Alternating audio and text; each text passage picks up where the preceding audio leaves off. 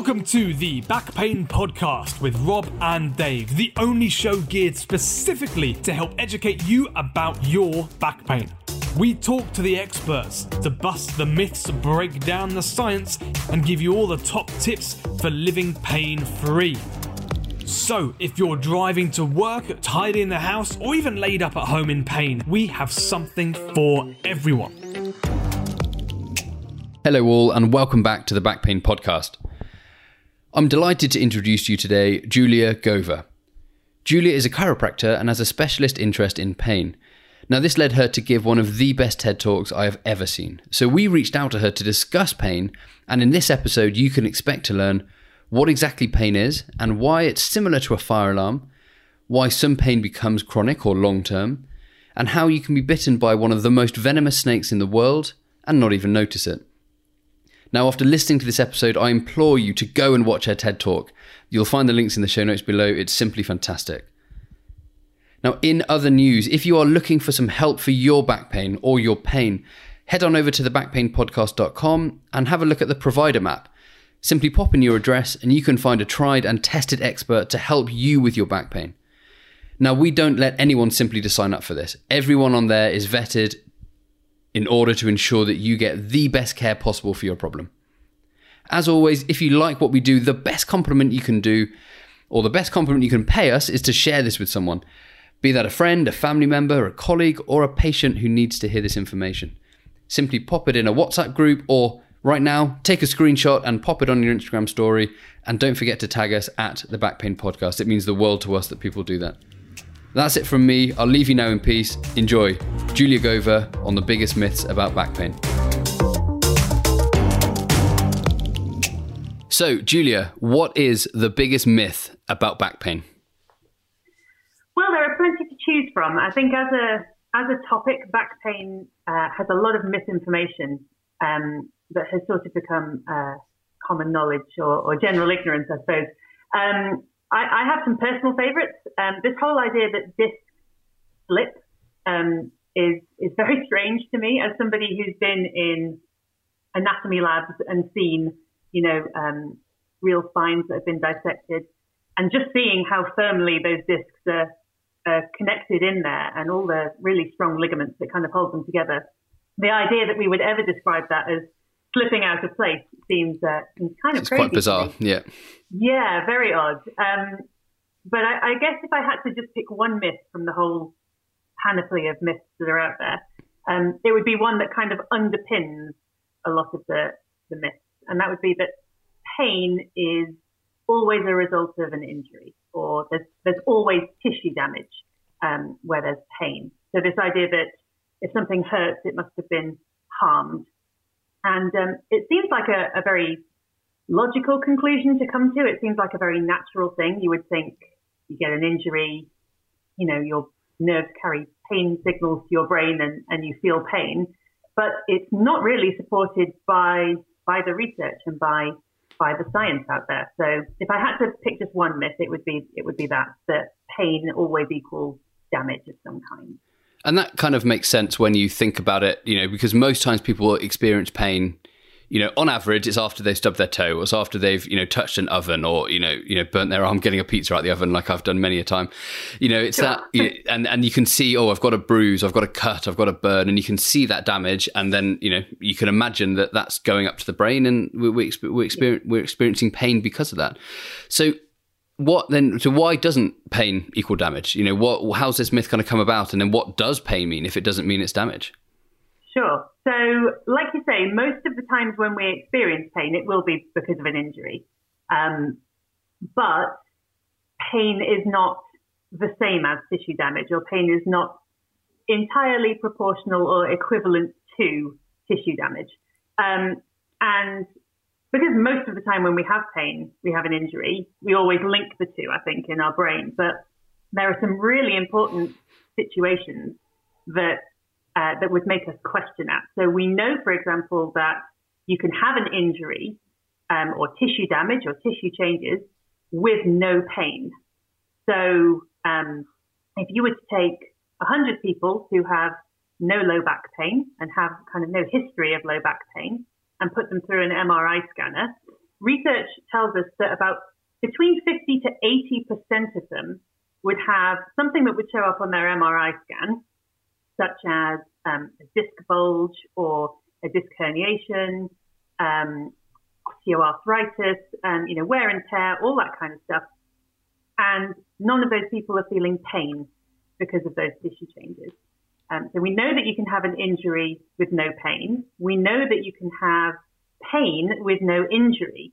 Migraines, I think, are quite a good example of this, because the head pain that accompanies a migraine can be really debilitating. People who suffer with migraines often get them very severely. And we know, as clinicians, I suppose, we know that there's no head trauma that goes with that. They don't get a migraine because they've had a head injury. And afterwards, there's no lasting brain damage or anything like that. And the pain is usually gone within a couple of hours. Usually the person who's having the migraine has completely recovered within 2 to 3 hours. And so you're sort of left asking in that circumstance, well, why was there pain, actually? What did that mean? What was that pain all about? And also one that I've been thinking about a bit recently is we talk about heartache a lot, don't we? We often describe grief as heartache. And I think partly it's because there's a recognition that there's a sort of emotional pain that goes with grief. But we do also often get that physical chest pain, don't we, as well? And that's nothing to do with heart disease or anything like that. It's all to do with the kind of emotions that we're feeling at the time. But we're very comfortable using that language when we're describing grief, that we get chest pain or heartache. Yeah. And then perhaps to take it to another level entirely, we know that you can have pain without a body part. So this is known as phantom limb pain. It's reasonably common among amputees. So people who've, lost a limb due to an accident or injury will still get sensations from that limb that is no longer there. I heard of a case recently. A lady had the lower third of her arm amputated, and she had the sensation that she was clenching her fist and that her nails were digging into her palm. So it's often very specific sensations and pains that people experience with phantom limb pain. It's not a sort of vague kind of, the arm that isn't there hurts a bit. It's often very specific sensations that people report with phantom limb pain. And we know this is reasonably common among amputees, but it also happens in people who are born without limbs. And again, wow. that makes you think it can't be about tissue damage then. If there's no tissue there to be damaged, and in some cases there never has been an arm there to be damaged or a leg there to be damaged, then the experience of pain cannot be linked to tissue damage in those cases.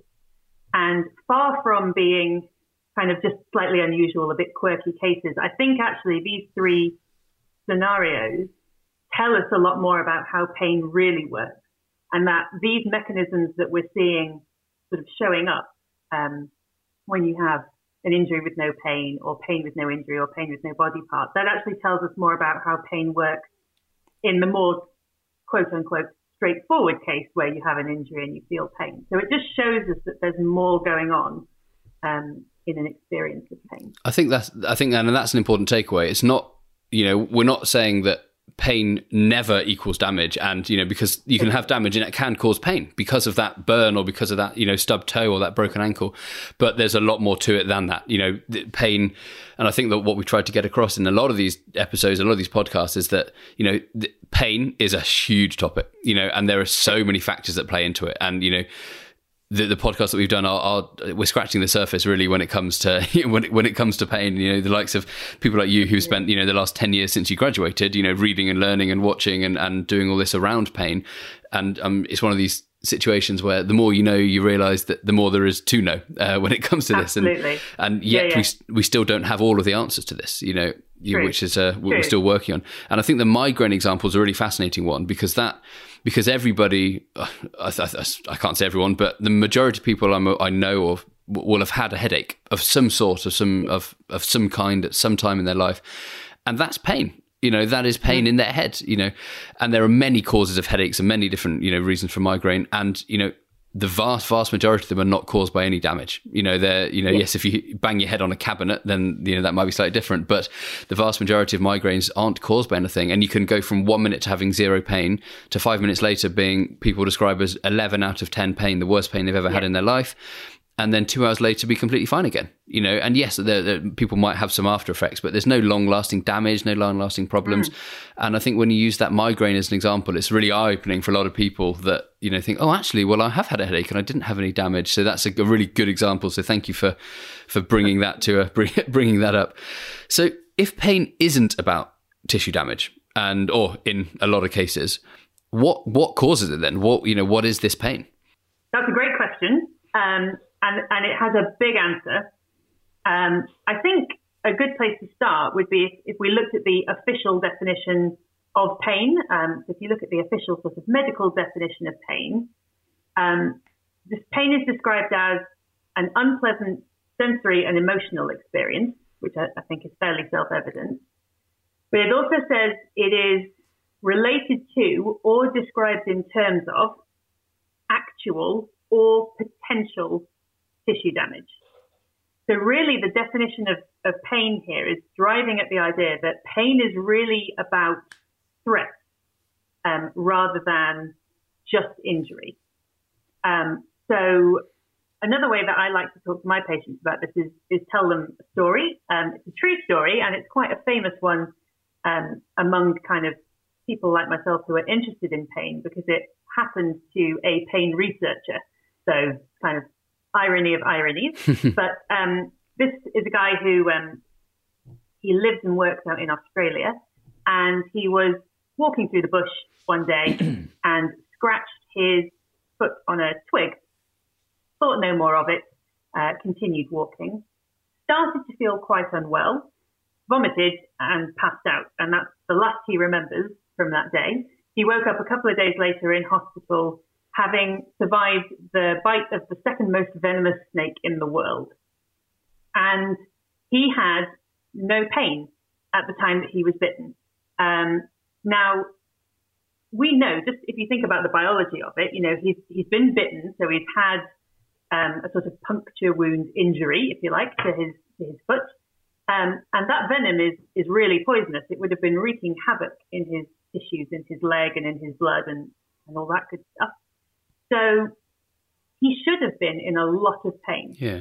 And the way he kind of rationalizes his experience is to say, well, growing up, I used to scratch my feet on twigs in the bush all the time. And so my brain really just called on past experience and said, no, we've been here 100 times before and there's never been any danger. We're always scratching our feet on twigs. And so even though his nerves must have been, passing up all this information to his brain about what was going on in his leg and about what this venom was doing in terms of tissue damage, his brain had overruled all of that and said, no, this isn't really dangerous. There isn't actually any real threat here. And because of that, he didn't experience any pain. Now, the follow-up story to that is that a couple of months later, he was out walking with friends and scratched his foot on a twig. And his brain basically said, oh, the last time we were here, we nearly died. I'm going to give you pain like nothing else. And he had, white hot, agonizing pain all the way up his leg and into his hip. He was screaming and swearing and shouting and sweating and, and all of that. And it really was just a scratch from a twig this time. So again, his brain had overruled the lack of signals kind of coming from that area and said, I know that you don't think anything is wrong, nerves in the foot or nerves in the leg, but we know that last time we were here, we nearly died. And so we need to protect ourselves from this twig. Wow. And produce this massive pain experience. So that's incredible. Pain is really about protecting you, and it's a whole part of a whole host of protective mechanisms that your brain has, but it's really about threat rather than injury. That's fascinating. That's an amazing story, and I said one I haven't heard of before. So it shows the power of the brain to both sides of it, to be able to upregulate and also downregulate, to control, to increase pain, but then also the opposite, decrease pain. So that should be a positive story for people listening. And I think that ties in well with what we do, because a lot of people have pain, say back pain, for example, after doing a certain movement. Their back, if I add air quotes, back goes when they've bent down to pick up a laundry basket, or they've bent down to pick up their sunglasses on the floor, and their back's gone and they're in a lot of agony. A lot of these patients will then be very fearful of doing a particular movement like that again. So they'll be very fearful of flexion, that bending forwards to kind of bend down to touch your toes. And it's not that movement is damaging. That movement isn't the problem. It's the fact that past experience, and so as soon as you start doing that movement, people often, I wouldn't do that. That would be too painful for me to do. And they build this movement up in their head. And then they never flex. They never bend forward, because that's a bad position for their spine. And this could be anything. This could be lifting. This could be coughing. This could be any particular movement. So then part of our job is to retrain that and, redo that movement and help, encourage that movement in different positions. An example I use a lot, and we've spoken about before, is that flexion, bending forward to touch your toes. It's quite it's a gross movement, whereas you can do lots of movements that place similar stresses on the spine. For example, lying on your back and pulling your knees up towards your chest, or sitting down in a slumped position. The spine is doing a very similar movement, but often people can do that without any pain. And you can draw people's attention to that and say, well, actually, what does this feel like when you do that? And they go, actually, that's actually okay. And then you can then extrapolate that and do more movement and from there. And then over time, this isn't something that happens overnight. Of course, these pathways have to be unpacked, as if they've developed over 10 years of a fear of movement, it's not going to change overnight. But through practice and repetition, this is what exercise does. It helps unpack these pathways and train new pathways that don't hurt. So I think that's kind of an extrapolation of that snake bite story, which I found really interesting. I think I'll probably start using that with some patients actually when they're ready to hear that. It's interesting that you bring up back flexion, because I think I could have picked that as another one of my favorite myths. This whole idea that bending is bad for your back, and that you have to, sit up perfectly ramrod straight, and you mustn't bend when you're lifting anything. To say that your back is not supposed to bend is about as silly as saying that your elbow is not supposed to bend. They are designed to do that, and it is safe to do that. So. That's a common one that I come across. And if you never ever bent your elbow and then tried to pick up something really heavy, which involved bending your elbow, it would probably be a little bit sore and a bit uncomfortable. So understandably, you then avoid it more, and then that's how that kind of cycle perpetuates. Yeah, but the more you do it, the stronger it gets, and our bodies are very, very adaptable. So we talked about those nerves and those nerves in the feet, and then sending up those messages to the brain. Are these pain nerves? So are these nerves which are, just send pain up to the brain? They send pain messages that the brain overrides? Or are these just regular nerves that also send all the other information? Well, I seem to remember, and maybe you can jog my memory a bit here, Rob, because we trained together, didn't we? So I'm sure that we learned in neuroanatomy that there are specific pain nerves, right? We used to have to draw them with that blue pencil. Yeah. And actually, that just really isn't the case. And I think what a lot of people learn about in terms of pain nerves when they're in training.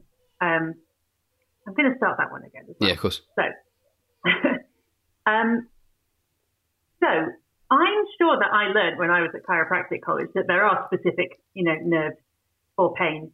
But actually, this isn't really the case, and I think there's a bit of confusion here about pain, the experience, and what is actually going on in the body. So, again, I'm going to dip into a bit of neuroscience here, but I'm going to, because I spend a lot of time explaining this to patients, I'm going to do it in a way that is relatively easy to understand. So, I often tell my patients that we have lots of different types of nerves in our body, and they all kind of speak a different language. So you will have nerves that have little receptors on the end, and these are like sensors. And when these sensors are activated by something specific, the nerves start to get a bit chatty. They start chatting. So you will have, say, this nerve over here has sensors that only respond to heat. And then you have this nerve over here that has sensors that only respond to pressure. And when they are activated, so when those sensors pick up heat or pressure, those nerves will start to chatter in their language. So the heat nerve will only say heat, heat, heat, getting a bit hot. And the pressure nerve will say, oh, touch, bit of pressure, bit of touch, bit of pressure. And that's really all they can say. Now, what we used to be taught of as pain nerves are actually a type of nerve called a nociceptor, and they are a little bit different. So they do not have anything specific. They do not have any specific sensors on the end of their nerve. They kind of react to everything, but they're what we call high threshold nerves. So they take a lot to activate them. So really, when they are activated, what they say is, or the only thing they can say is, there's a whole lot of something going on. Because they're not specific. They don't know what exactly is going on. They haven't got specific sensors, but whatever it is, there's quite a lot of it. So that's kind of what they say.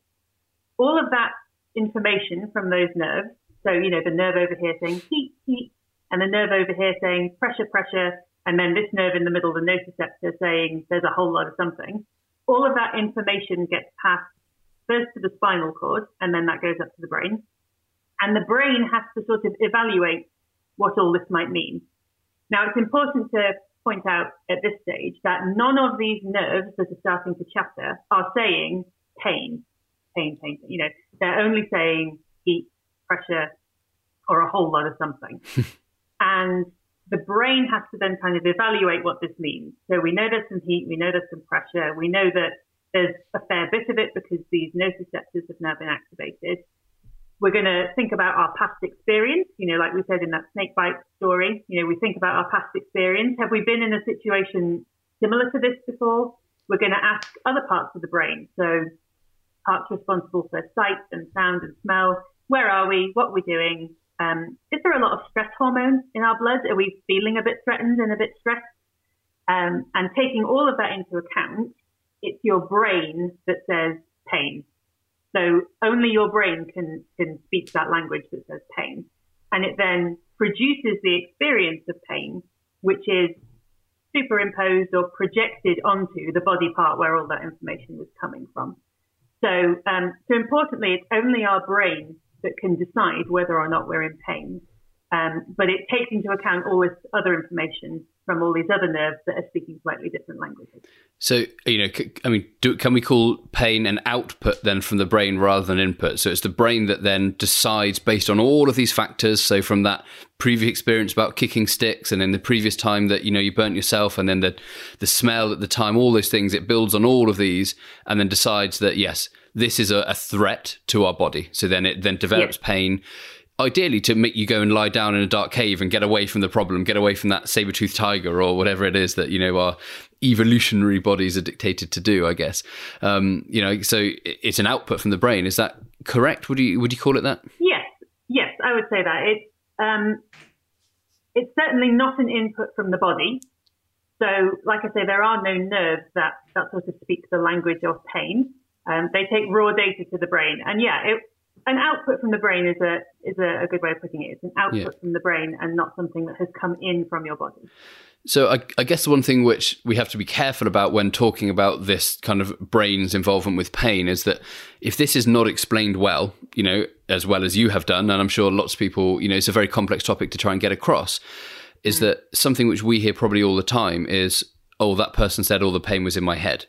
And I know that we're saying that all pain is in your head. That's what pain is. Your brain's decided it. But what people are implying by that is that he thinks I'm making it up, that I'm making up the pain, or I'm extrapolating the pain a lot worse than it is. So, is pain, did you see what I mean in terms of, of that? So we have to be careful about how we phrase this and how we, do it correctly. Definitely. Because the last thing you want to do is invalidate somebody's experience of pain. So, again, I quite like analogies and stories. I don't know if you can tell, but the analogy that I tend to use with patients is like a fire alarm. So you can have a fire alarm that goes off in a house fire. You can have a fire alarm that goes off when you burn the toast. You can have a fire alarm that goes off because its battery is running low. And regardless of what is driving, the reason for that fire alarm going off, the noise it makes is always the same. So the experience, if you like, of that fire alarm going off is the same every time. It's just a different thing that's driving it. And with pain, any time that pain experience is triggered, it's real and it's valid. It just probably doesn't always mean what people think it means, because it's part of a protective mechanism, and your body does more than just protect you from tissue damage. So really, you are responding to threat, and that threat may or may not be linked to an injury. So, but the experience is just as real each time. The fire alarm sounds exactly the same. Yeah. So you're right. Like, if this is explained badly, people tend to think, oh, he thinks I'm making it up, or he's just saying that it's purely a psychological problem, or, whereas actually we would say pain is often driven by lots of different things. Yeah. It's actually very rarely just one thing that starts that experience of pain. So again, like we were saying, the brain has to take into account all this different chatter from different nerves and sort of weigh that up and decide if it's going to trigger this experience of pain. And on top of that, people respond very differently to pain. So you have some people who want to just kind of push through the pain. You have other people who want to stop doing everything completely and kind of withdraw from life, and somewhere in the middle. It's definitely more than one thing that starts that experience of pain. But in the sense that it's an experience produced by our brain, then yes, like 100% of the time for all of us, our pain is in our head. But it doesn't mean that it's not real. Yeah. And I think, validating someone's pain is so important. The pain that, if anyone's listening now and they're in a lot of pain, your pain is real. You're not making it up. Your pain is real. Whatever that pain is, whatever the type of pain, however you described it, your pain is real. And that's it. And that's if someone's not taking you seriously, then find someone different, basically. Yeah. So we talked a little bit. You touched a little bit there about language, and about the language that kind of us clinicians use to kind of explain these stories and things to patients. So how does the language that we as clinicians use, or as patients use, impact pain? Can this make pain better or worse just by our words? Hugely. Yeah, absolutely. Pain, we've discussed, haven't we? Pain is about threat. Yeah. And words can create a sense of threat. In fact, words are very good at creating a sense of threat. If you've ever read a really good crime novel, you can be reading it and your heart will be racing, and you'll be really invested in it like that. So words are very good at creating a sense of threat or a sense of reassurance and calm. And I find this most often with the patients I deal with. So just by way of context, most of my patients have what I would call persistent musculoskeletal pain. So they've perhaps had an injury in the past or had a sort of musculoskeletal pain in the past, and their pain has persisted longer than their injury would have. And usually they've gone through several different courses of painkillers, imaging, all that kind of stuff before they get to me. And I find most of this kind of work with language that I have to do is usually around their MRI scans. So I will have a patient who will come to me with their MRI scan and say, my doctor had a look at this. He said, we've looked at your scans. We've seen multi-level disc degeneration and facet osteoarthritis. There's no cure for either of those, and you're not really a candidate for surgery, so you're going to have to learn to live with it. And generally what I then have to do, I'll obviously have a look at their MRIs and check that there's nothing sinister on there, but I have to completely reframe that, because like I mentioned before, a lot of people, if you put them through an MRI scanner, would have these little abnormalities or, bits and pieces of wear and tear and age. And that is all normal. And I think there's a real risk that we over-pathologize that, or we turn it into a disease process when it's actually normal. So I will tell patients the only place that a textbook spine exists is in a textbook, because in a textbook, this spine has never been used. So that's why it looks so lovely and pristine. But I will often have to say to people, look, I've had a look at your scans. I don't see anything concerning. There are some changes in your tissues, but these are all normal for your age, and very likely they're not contributing to your pain. And then again, another analogy, I like to say they're a bit like wrinkles on the inside. So I am 34 now, and I have 2 young children. I have, quite a lot of wrinkles around my eyes from lack of sleep and all that jazz. But I say to people, my wrinkles don't hurt. There's definite tissue changes there, but they're not painful, and they're not evidence of a disease process. They're evidence that I've smiled a lot in my 34 years of life. So, you have to think of these sort of incidental findings on your MRI like wrinkles on the inside. It's just evidence that you've used your back, and they're all perfectly normal, and they don't contribute to pain. Being frightened of them will contribute to pain, but that's, we've discussed that already. So then I just kind of reassure people, I want to find the right combination of things that will be helpful for you with your pain, because it's usually more than one thing that's driving it. We can reduce your pain and get you back to doing the things that you love to do. So language is really important in how you understand, and using medical jargon is a really good way of frightening people, because most people, through no fault of their own, don't really understand what we're talking about when we say things like multi-level disc degeneration. If I said that to you, you and I would have a good idea what that meant. But that just sounds horrific to the average person on the street. So it's really important not to use those labels, I think. And then when people then come in with, when these are tried to explain in layman's terms, and then these other phrases get used like crumbling spine and, this wear and tear and, those type of phrases that get thrown around. And, if you've got a patient that's told they've got multi-level disc degeneration, also known as a crumbling spine, or whatever, and then they're sat in front of me or you or someone else who's then trying to get them to do some exercises, they're not going to feel very strong or capable or stable. Whereas if we say, you have, some normal age-related change, which is probably the same as everyone else who's 75. So your spine is perfectly strong and stable. Carry on doing all, everything as you would do normally.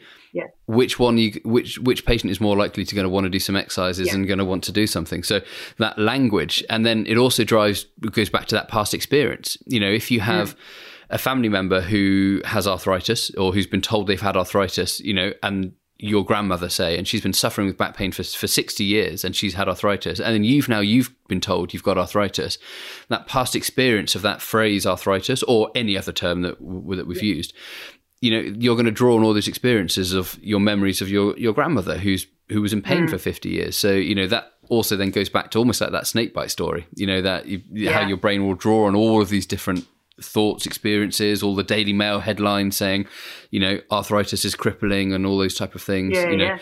So it's a really fascinating topic, how this language can, overtake our experience of pain. I'm glad you brought up arthritis in particular, because again, this is something I come across a lot.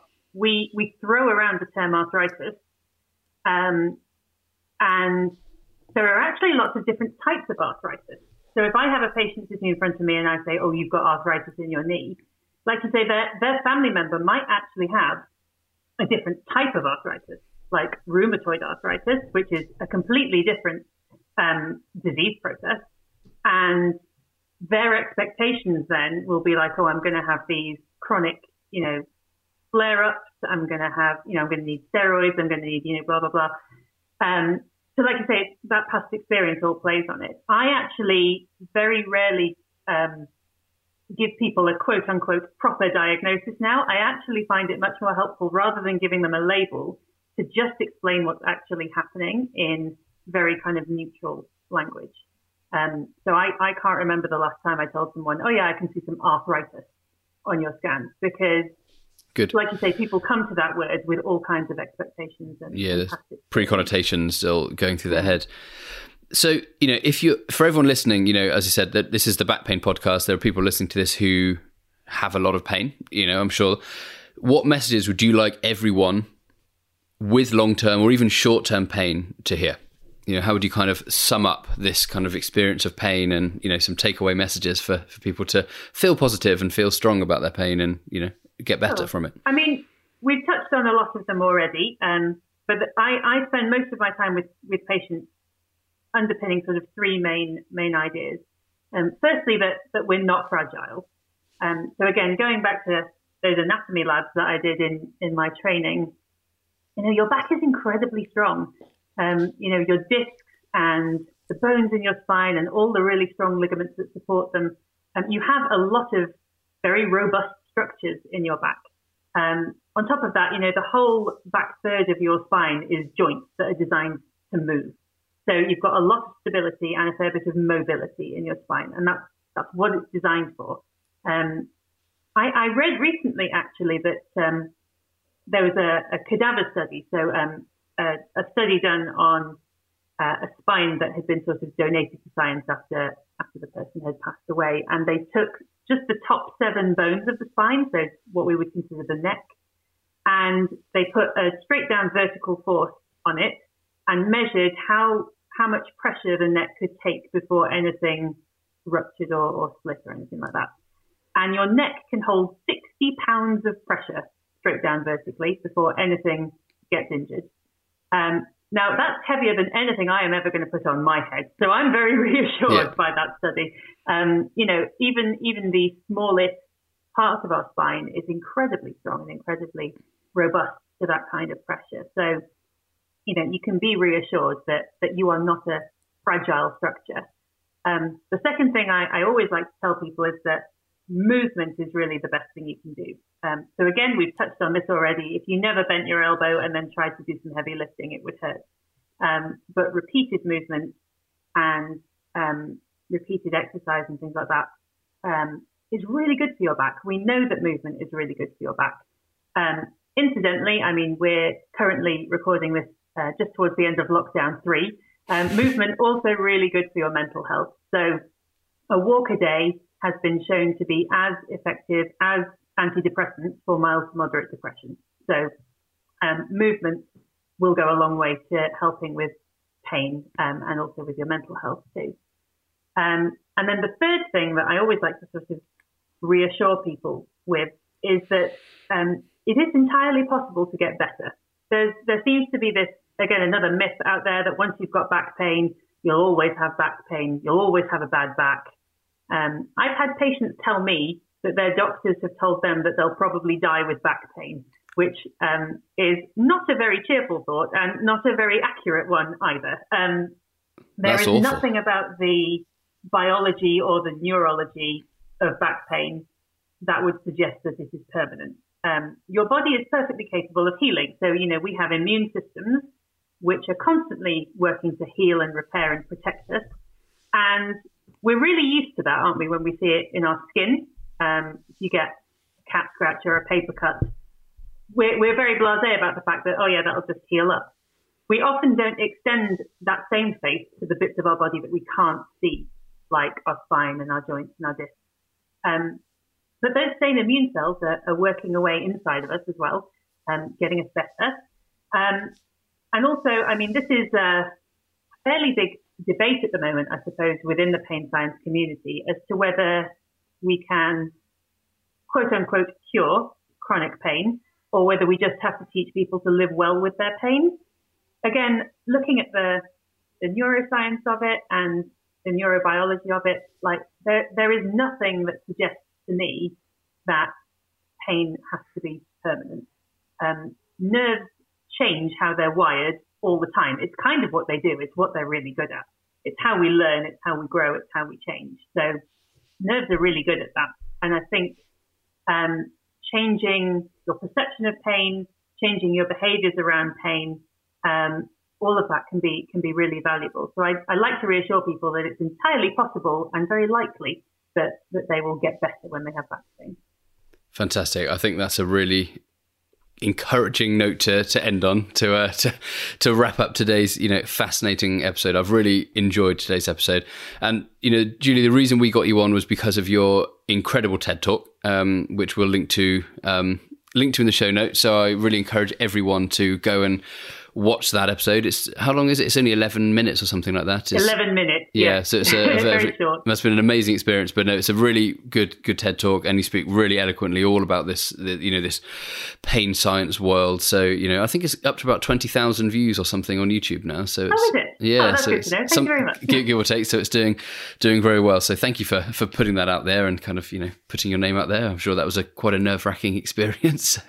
Well, yeah, but thank you for asking me to come on. I always jump at the opportunity to talk about this because I think there are so many myths and misinformations around pain in general, but back pain in particular. And we know that it's a leading cause of absenteeism at work and a leading cause of disability worldwide. So I always jump at opportunities to talk about this. So thank you so much for inviting me on your podcast. I've really enjoyed chatting to you about it today. Fantastic. Thank you, Thor. Thank you for joining us. Do you have any resources that you can direct people to, either for you or any of the resources which you find that patients might find beneficial or clinicians might find beneficial? Well, for me, so I do online consultations now that's purely for pain management. I do see people in person as well in my role as a chiropractor, but I also do online consultations for pain management. So if you go to my clinic website, which is flourishchiropractic.co.uk, and you can book in with me through there. But in terms of general research, so if you want a really good starter book that's really easy to read, and much like me, just likes to tell stories about pain that are very interesting, Lorimer Moseley, who's the guy who got bitten by the snake, has written a book called Painful Yarns, which is just a collection of stories, and they're just designed to get you thinking about pain being a bigger experience than just tissue damage. It's a really easy, very entertaining read. I use a lot of the analogies in there when I talk to patients as well. So that would be a good place to start, I think. Fantastic. And the other one, just to add to that, which I find very beneficial, is a book by Jared Hall called Sticks and Stones, which is a collection of about 50 analogies for explaining pain for both clinicians and for patients. So that's a book I'm currently working my way through at the moment, and it's I found very beneficial, actually. So I'd encourage people to reach out and grab that. Well, thank you so much for joining us, Julia. It's been a really fascinating episode, and I hope that we can invite you back for a part 2 at some point in the future. I'd love that. Thanks very much. Fantastic. Well, thank you for listening, everyone. I hope you have a great day. Over and out.